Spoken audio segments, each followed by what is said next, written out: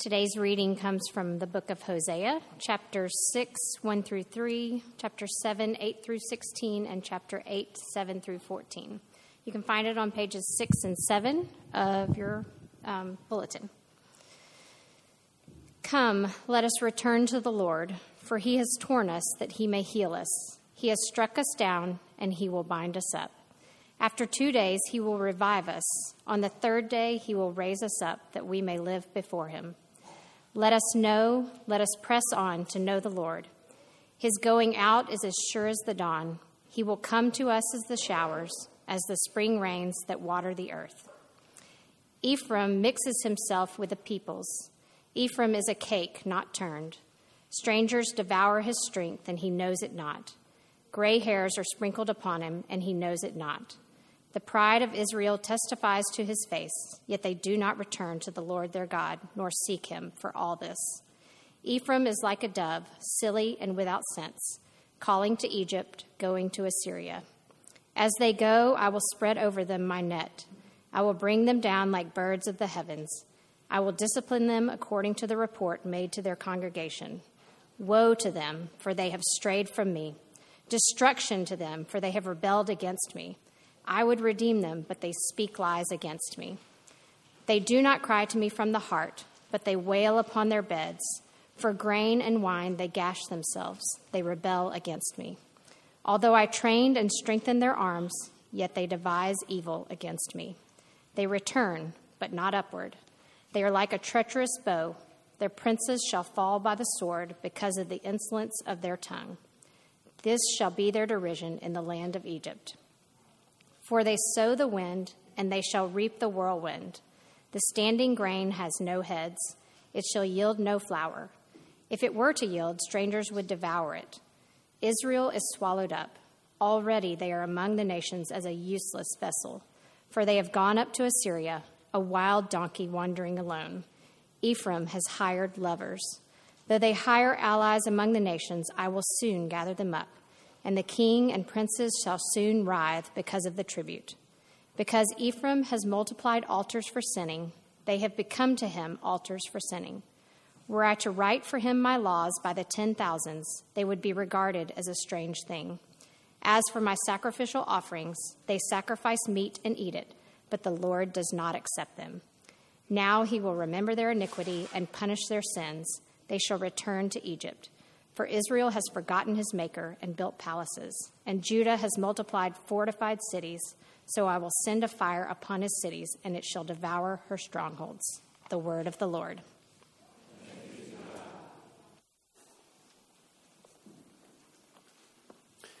Let me pray for us and ask God to teach us his word. Heavenly Father, we thank you for your word. We thank you for its truth. And we pray now that as we have heard it read and as we listen to your word preached, that you would open our eyes and our ears, and that so that we would be able to hear things and see things otherwise we could not. Would you do this for your glory alone, we pray. Amen. Well, I don't know if you and your family or whoever celebrated Halloween yesterday. I don't know what that's like in your family, so forgive me for what I'm about to say, but we celebrate or we participate in Halloween, and for one simple reason, and I'm not trying to kid myself here when I say this. I was going to say because my kids love candy. No, because I love candy. If you're going to create a holiday where I get to walk around and be given free candy, I'm in. But what's interesting about Halloween, what always gets me as I try to enter into my kids' lives in that way is that it's just clear, and this is any other day of the week, but Halloween especially, where it comes so clear that for them, life doesn't exist outside of candy. It's basically what, as a kid, this is just what life is for. You've got to get it. And yesterday did not disappoint. And, so much talk leading up to Halloween, what we're going to wear, the friends we're going to see perhaps from a distance. But we all know what's important here. It's the candy. It's the candy. And so when we looked at last night's haul, which didn't disappoint and was surprisingly more than any we had really brought in before, I'm not sure what happened. I think we noticed we just dumped candy on a table and said, take one or two. That was, we were that people. With a sign, not just So we got home and it was all gone. But sorry, that was a tangent. We were not the people, though, that bagged up candy, which is what I think you should have probably done, I guess, in a pandemic. And so our kids were just getting these bags and smaller bags of candy, and so much so that at one point, one of our kids couldn't even carry the bag anymore. Daddy had to carry it. Big mistake, right? You're going to fall for that. I'm going to take it. But you get home, and y'all know this, and the best part of Halloween is always spreading that candy out on the floor, organizing it, proposing trades, right? Showing everybody what you got, and then finally digging in. And, of course, it's, 10, 15, 20 pieces in, what seemed to be the source of all that is good and true and right in the world, right, begins to roost and become a problem. You begin to become sick, and that happens every year, and we will forget about it tomorrow and hopefully look forward to Halloween being what we always dream it will be next year. But that's one of the reasons why I love Halloween, and what the picture that it gives me and my children, it gives me a picture of what's true in my own heart as well. How we, all of us, right, we're easily deceived, and we look for life and things that ultimately bring us what? Harm. Right? We hold something up as good, and we go for it. We put our lives around it. We sort of think this is it, right? And our hearts do this in a million places. But all it does is ultimately bring harm to us. And what Scripture will show us this morning is that our hearts are fundamentally sick. And they want to believe that life can be found outside of God Himself. But to continue to look for life outside of Him, what only brings what? Harm. It only brings destruction. Instead, Jesus comes into this world, as Hosea tells us, like the dawn, as we will see, to bring life from something that is dead, which is our hearts.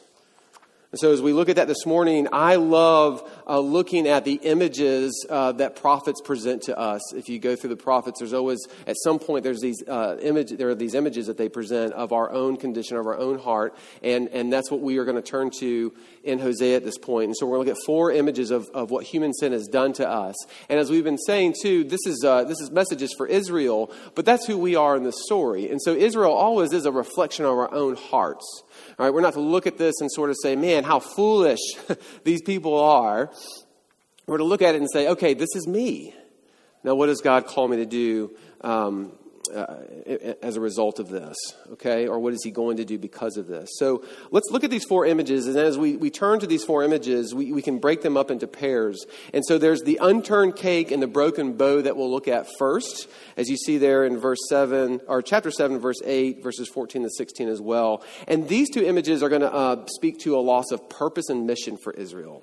And then second, we'll look at the other 2 images of an aging man and a dove, and they will speak to the delusion that sin causes in our own life. So let's look at those first 2 that I mentioned there. Beginning in chapter 7, verse 8, it says, Ephraim mixes himself with the peoples. Ephraim is a cake not turned. Well, what's a cake not turned? Well, it's something that is burnt on one side and uncooked on the other, so that when you bite into it, none of it is what it should be.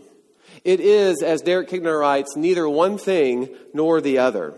So no one sets out to make a pancake, if you will, for example, right? Heats up the griddle, makes the mix, pours it onto the griddle, and then takes it off without flipping it, right, to serve it to somebody who's expecting some type of warm meal. Right? That would not be serving its purpose. Similarly, when we look at the broken bow or a weapon, in this case, it doesn't accomplish its purpose of hitting the target because it's broken. In fact, a misfire of a bow or a misfire of a weapon potentially injures the one shooting it, not the enemy it's being pointed at. But verse 16 starts out, they return, but not upward. It's the picture of one starting out towards their said target, and in the spiritual sense, repentance maybe even, as Israel begins to cry out, we want to follow God, we want to return, but in the end they veer to the left or to the right, missing the target. In this way, both fail to fulfill their purpose. And the reason for this is they're mixing with other peoples, other nations, as you see there in verse 8. To mix with other nations was to what? Mix those worship practices and thus become what? Neither one thing nor the other. If you recall, when Israel was entering the promised land in Joshua, and of course said through Moses in the first 5 books of the Bible as well, God was very clear to them that they were not to mix with the neighboring nations. In fact, to make sure of this, they were to what? Drive them out. And why? Well, it's not because Israel shouldn't be around pagan people, and it's not even a proof text for Christians to avoid mixing with other cultures or races. The reason Israel was to drive out the pagan nations from the land was so that Yahweh worship would not start to mix with pagan worship. That is, in the land, there is to be no mixing of worship practices. This space will be solely devoted to Yahweh. And in this space only, He will be worshipped. And in this way, His mission will be accomplished by Israel reflecting that and being a light to the nations, being a kingdom of priests themselves. Driving out the nations then was driving out these worship practices, right? And that way they would have a space set apart or holy to God Himself. And much of Israel's purpose, as we recall, is wrapped up in the understanding of what it means for God to be holy and for Israel to be a what? Holy nation, to be His people. For God to be holy, just as a refresher, is for Him to be other. Let's just use that word. It's just to be other. It's something that we are not. But also for Him to be holy is for Him to be pure. And so a holy space, which the land is designated as to be that in the Old Testament, must then reflect Him. It must be other, not like the surrounding nations and their practices. And it must be pure, no other worship but Him. But for Israel as a people to be holy is for them to be what? Set apart. The people of Israel are not other.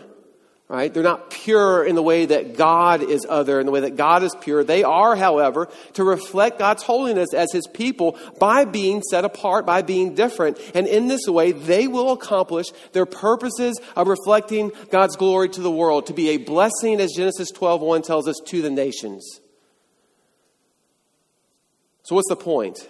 To mix with other nations, as Hosea is saying, was to what? Mix those practices and thus become neither one thing nor the other. Mixing meant no longer pure, no longer set apart, and therefore no longer able to accomplish their purpose and mission as God's people, just like a cake unturned and just like a broken bow. They do not accomplish their purpose. Jesus in the book of Revelation, to give us perhaps some more familiar language with this, will describe this as being lukewarm. Jesus will say, verse 15 of chapter 3 of Revelation, I know your works. You are neither cold nor hot. Would that you were either cold or hot. So because you are lukewarm and neither hot nor cold, I will spit you out of my mouth. Hosea is saying that Israel is these things because of their continued faithlessness to Him. They are neither one thing now nor the other as His people. This is the first 2 images that deal with mission and purpose. Next, let's look at the other 2. It's printed in your bulletin there. Dealing with the effects of sin, of what sin essentially does to us. These middle 2 in verses 9 to 12 speak more of how sin creates and deludes us, really. That there is a delusion in us about what is true, about who we really are, and about what we need. So looking at chapter 7, verses 9 and 10, it gives us the picture of what a people unaware of themselves. Here we are invited to a picture of what an aging man who still thinks of himself in his prime. He does not recognize or notice, as you see the text say twice, the change in himself and thus the dire situation that he is in fact in. He is, as one might say, delusional or knows not what is true. He doesn't know who he really is as others perceive him, and more importantly, what he desperately needs. Coupled with that image is the 4th image in verses 11 and 12, where Israel is likened to a dove, silly and without sense, calling to Egypt and back again to Assyria. We talked about this a little last week, but the picture here is of this sort of aimless and even rootless, if you will, people who do not know who they are, going back and forth between these other nations, bartering for security, looking for just any type of affirmation and help even, and in response, selling out, allowing their worship practices to come back into the land where they make agreements with these pagan rulers and other places, thus defiling the land, making it sick, and causing God's purposes to no longer be able to go forward through them. In this way, they have no idea how silly they truly look in the process, but ultimately how fruitless their efforts will be. They do not know who they are, and their delusion about what they need will lead to their own destruction. It is similar to going to the doctor and being told that you have stage 4 cancer and that you need to start treatment immediately. And then saying to the doctor, hey, buddy, I feel great. What are you talking about? I feel fine. I don't need to start any kind of treatment. That's where Israel is. That's where they are. And spiritually, they think they are fine. So when the doctor, Hosea in this case, right, says, you're not fine, you need to start treatment immediately, they laugh or they just ignore it. In the meantime, they go on with life while everyone else can begin to see the effects, right, the slowly but surely effects of their sickness taking place in their own hearts and their own lives. And the consequence of continuing to live without the treatment, as it were, or without acknowledgement of their own condition, this will lead only to their death. For Israel, that treatment, as we have been saying, is a return. It is repentance, a return to the Lord, that their sin has caused such delusion, though, and such a lack of self-awareness that not much can be done at this point. In fact, verse 12 says that God will spread a net over them to catch them. He says, I will bring them down like birds of the heavens. I will discipline them according to the report made to their congregation. But then he says this, woe to them. I would redeem them, but they speak lies against me. The picture here is the same as Jesus looking over Jerusalem and weeping, crying out in Matthew chapter 23, saying, "O Jerusalem, Jerusalem, the city that kills the prophets and stones those who are sent to it. How often would I have gathered your children together as a hen gathers her brood under her wings, and you were not willing." Again, I'll remind us, right? This is not the place where we look at Israel and say, how could you? You foolish people. When are you going to pull it together? This is the place where Israel is a reflection of our own hearts. God extends his mercy and his grace to us, but there is a sense here that mercy, friends, without response is self-defeating. Therefore, all that is left to say is, how often would I, but you would not. But you would not. Behold, your house is forsaken. These are the four images Hosea uses of Israel. They are images that ultimately depict the effects of sin in them, but also in us as well. They are the consequences of continued unfaithfulness, and as a result, the hopelessness that we have in life apart from God. We have to understand that our sin problem, whether we're talking about Israel or we're bringing it into our laps here in 2020, is not just a problem where I made a few mistakes one time. Right? Our sin problem, is in our bones. It is in our DNA.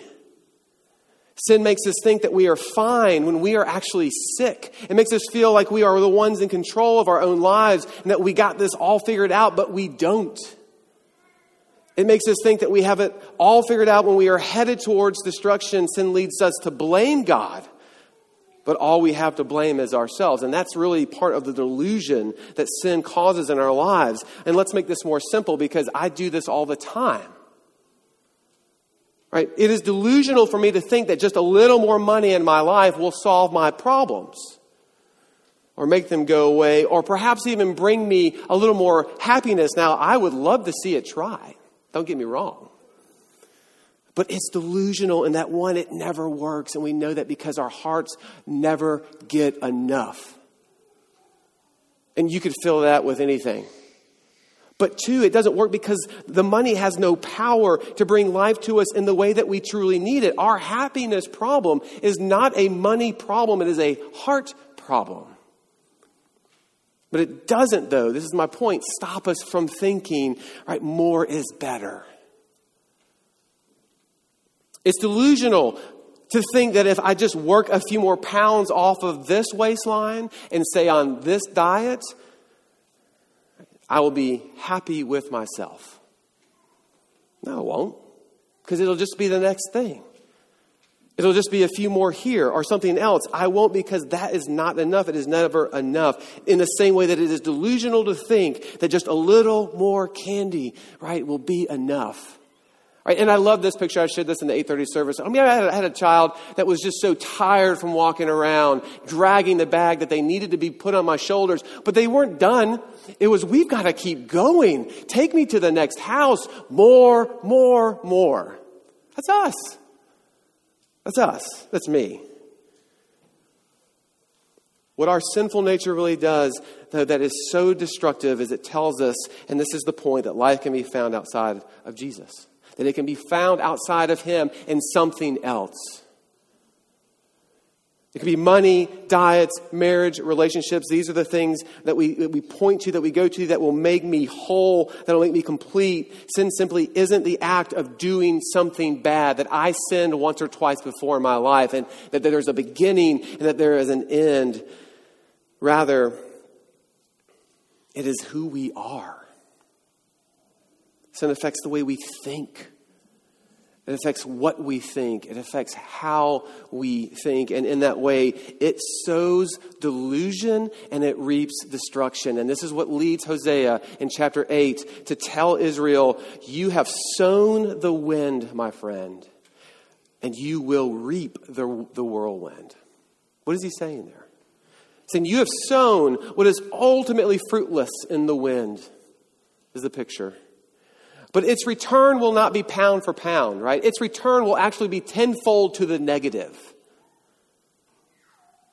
When I live for only Ryan, right? When I sow or make decisions and plan my life around the things that my heart wants, without any discernment through prayer, without any discernment through Scripture or God's Word, or the wisdom available to me through God's people, or even in the process of repentance, right, that sowing, as it were, always reaps a mess. It reaps a whirlwind. Every time. And it starts, and this is the part that always gets me, it starts with the smallest of seeds. And the delusion that our hearts tells us is, oh, that little bit here or there, it doesn't really matter. It doesn't really matter. And we know this in our lives as we've either been affected by it or have been, products of it, whatever, adultery, pornography, alcoholism, greed, in the ways that these flow in and out of our lives in various ways and forms. Right? All of those things start out as small, but their destruction is what? It's a whirlwind. It doesn't just affect you. It is not just pound for pound, as Hosea is saying. You and me, and sowing those things will reap destruction that will have ripples that will go way beyond you. And the delusion, though, tells us, oh, that just doesn't matter. I'm okay here. This is just a little something, not even worth paying attention to. What our sinful nature really does is it tells us in this delusion that life can be found here. That life can, in fact, be found outside of Jesus, outside of his presence. And whatever that is, right, and it can be a good thing, as we say, right, our hearts will keep going to it over and over and over again. And the sobering message, the sobering point of this book for us at this point, as we watch what is going to happen to Israel, is that there seems to be this time in God's sovereignty where his people are able to hear his word.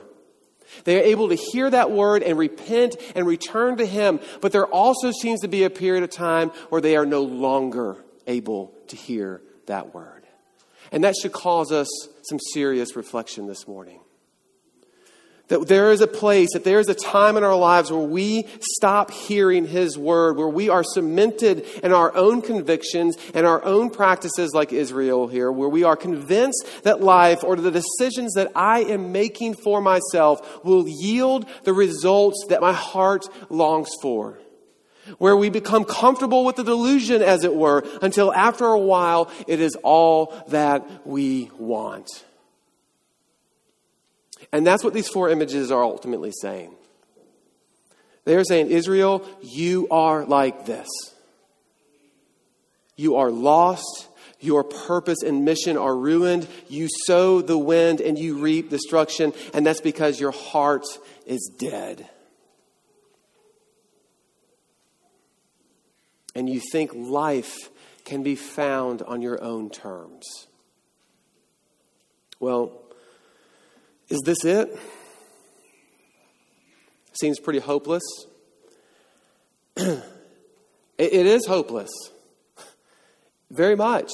Life outside of God, outside of Christ, is absolutely hopeless.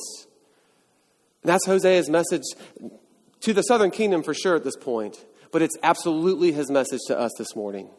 Those who benefit from seeing God's response to Israel's sin in Jesus to fulfill that mission and purpose, as we'll see here. But it is hopeless. Can we enter into that this morning? Is that sobering for us? Because if it is, we can begin to move towards the hope that God offers. Because as we say, is this it? No, that's not it. There is another way. There is another way. We have to let God do for us what we cannot do for ourselves. And what's that? That's bring life from something that's dead. To fix the problem. In other words, he has to bring us to himself where all life is found. And this gets to our final 2 images here that we look at in chapter 6. But we've seen the 4 images of what human sin creates in Israel. And thus all of us. Now let's look at these 2 images of restoration and redemption. Chapter 6 is going to function as sort of this fulcrum that no matter wherever we go in Hosea, no matter how bad it gets, we're always going to come back here to chapter 6, verses 1 to 3. All right? Really, verses 1 to 6. This is our hope right here. Right? And so when we look at these images, what we see is God calls Israel to return. And we touched on some of this last week, of course, in our confession and how it should point to Jesus. But in this returning, what we also see is how God is going to bring life from something that is dead. And he's going to do it through his son, Jesus. In verse 3 there, chapter 6, Israel is promised that in their repentance and their seeking God, that this will what? Yield his presence. And this should be extremely encouraging to us this morning. That is, God will come to them as surely as what? What's the image? The dawn. That picture is not just one of knowing that your faithful spouse, to continue with the metaphor, is waiting for us when we get home to tell us how bad we've been or to see if we're going to shape up. But actually that there is a, quote, bursting of life that floods the scene, such as the dawn after the dusk. Awaiting you when you return. God will be there. He is not hiding from you. He is not ignoring you. His presence is there with you. That's the first image. That's the first promise. But second, God will be to us like the spring rains that water the earth. Right? So God doesn't just sort of appear to us, right, as we turn to him. But what does he do? He brings life. Israel has already been called dry ground back in chapter 4, where we read that the land mourns. And why does the land mourn? It's because it's dead. The ground is parched. It is cracked. There is no life in it, so God will have to redeem it. He will have to bring it back to life. And the way he's going to accomplish this is through Jesus. How? Jesus, the faithful one, as we read in Revelation as well, but as we see in the scriptures, will fulfill the mission and purpose of Israel that they failed to fulfill by dying for our sin, by living a perfect life, as we say, and as we read about in the Gospels, without sin, but then offering himself up to accomplish those purposes. He will lead his people to victory. He will come to us, but he will give us, in the process, new life like spring rains, and how? Through his blood. He will be the Lamb of God, as John the Baptist says, who has come to take away the sins of the world. He will fix our dead heart problem by dying for our sins so that we might be made new, that we might be given life in and through him, only him, where life is found. It's the fulfillment of these images. It's the picture, though, that Luke gives us, just to move it to a different illustration, in chapter 15 of the prodigal son, if you're familiar with that parable. Right, when the prodigal son returns, right, the wayward son returns, what do we see the father doing? What does he do? He runs after him. Right, there's this bursting of life, as we read here in Hosea, pictured in this parable. He runs after him, and there's a bursting of life that floods the scene. But the father doesn't just stop there, does he? He doesn't just appear to the son. He immediately, reinstates him. He throws the robe around him and calls for celebration. In other words, he restores him and celebrates because this, my son, as he said, was dead, and now he's alive. That's resurrection language, friends. That is new life language. That is new heart language. And it is found only in Jesus, where he had to do for us what we cannot do for ourselves. Certainly what Israel could not do for themselves. This is why Jesus, when he comes to us in the book of John, and it's one of my favorite verses, John 14:6, where Jesus says, I am the way, the truth, and the life. No one comes to the Father except through me. And why? Because there is no life outside of him. There is no life outside of Christ. Everything else that we put our hands to and our hearts to is a broken bow, but him. He is the one who goes forward, right? He is the one who accomplishes the purposes of redemption that God has set out for him to accomplish on our behalf. All the other things that we go to, right? All the other things that our hearts go to, right? They will not get us to God. They will not hit the target, as it were. They will not satisfy the things that we want. Only he can, which is why he is the way. Everything else reaps a whirlwind, but not truth. What does truth do? It sets us free. And what is that truth? It's Jesus. He is the way. He is the truth. And lastly, nothing has the ability to bring forth life from what is dead, but the one who conquered death by rising on the third day. Hosea talks about it. I'm positive they don't know exactly what that's supposed to look like, although the number 3 is the number for completion. So in some way, God will complete his people. And how does he do it? He does it in resurrection and new life, only found in Jesus Christ, that we might truly, as the text says, be with him forever. This is how God is going to bring life from something that is dead. And he is going to do it through his son, Jesus. And it's why there is no life found outside of Christ. So I'll leave us just with this question as we round out our time this morning. What are you looking to in this world to find what only Jesus offers?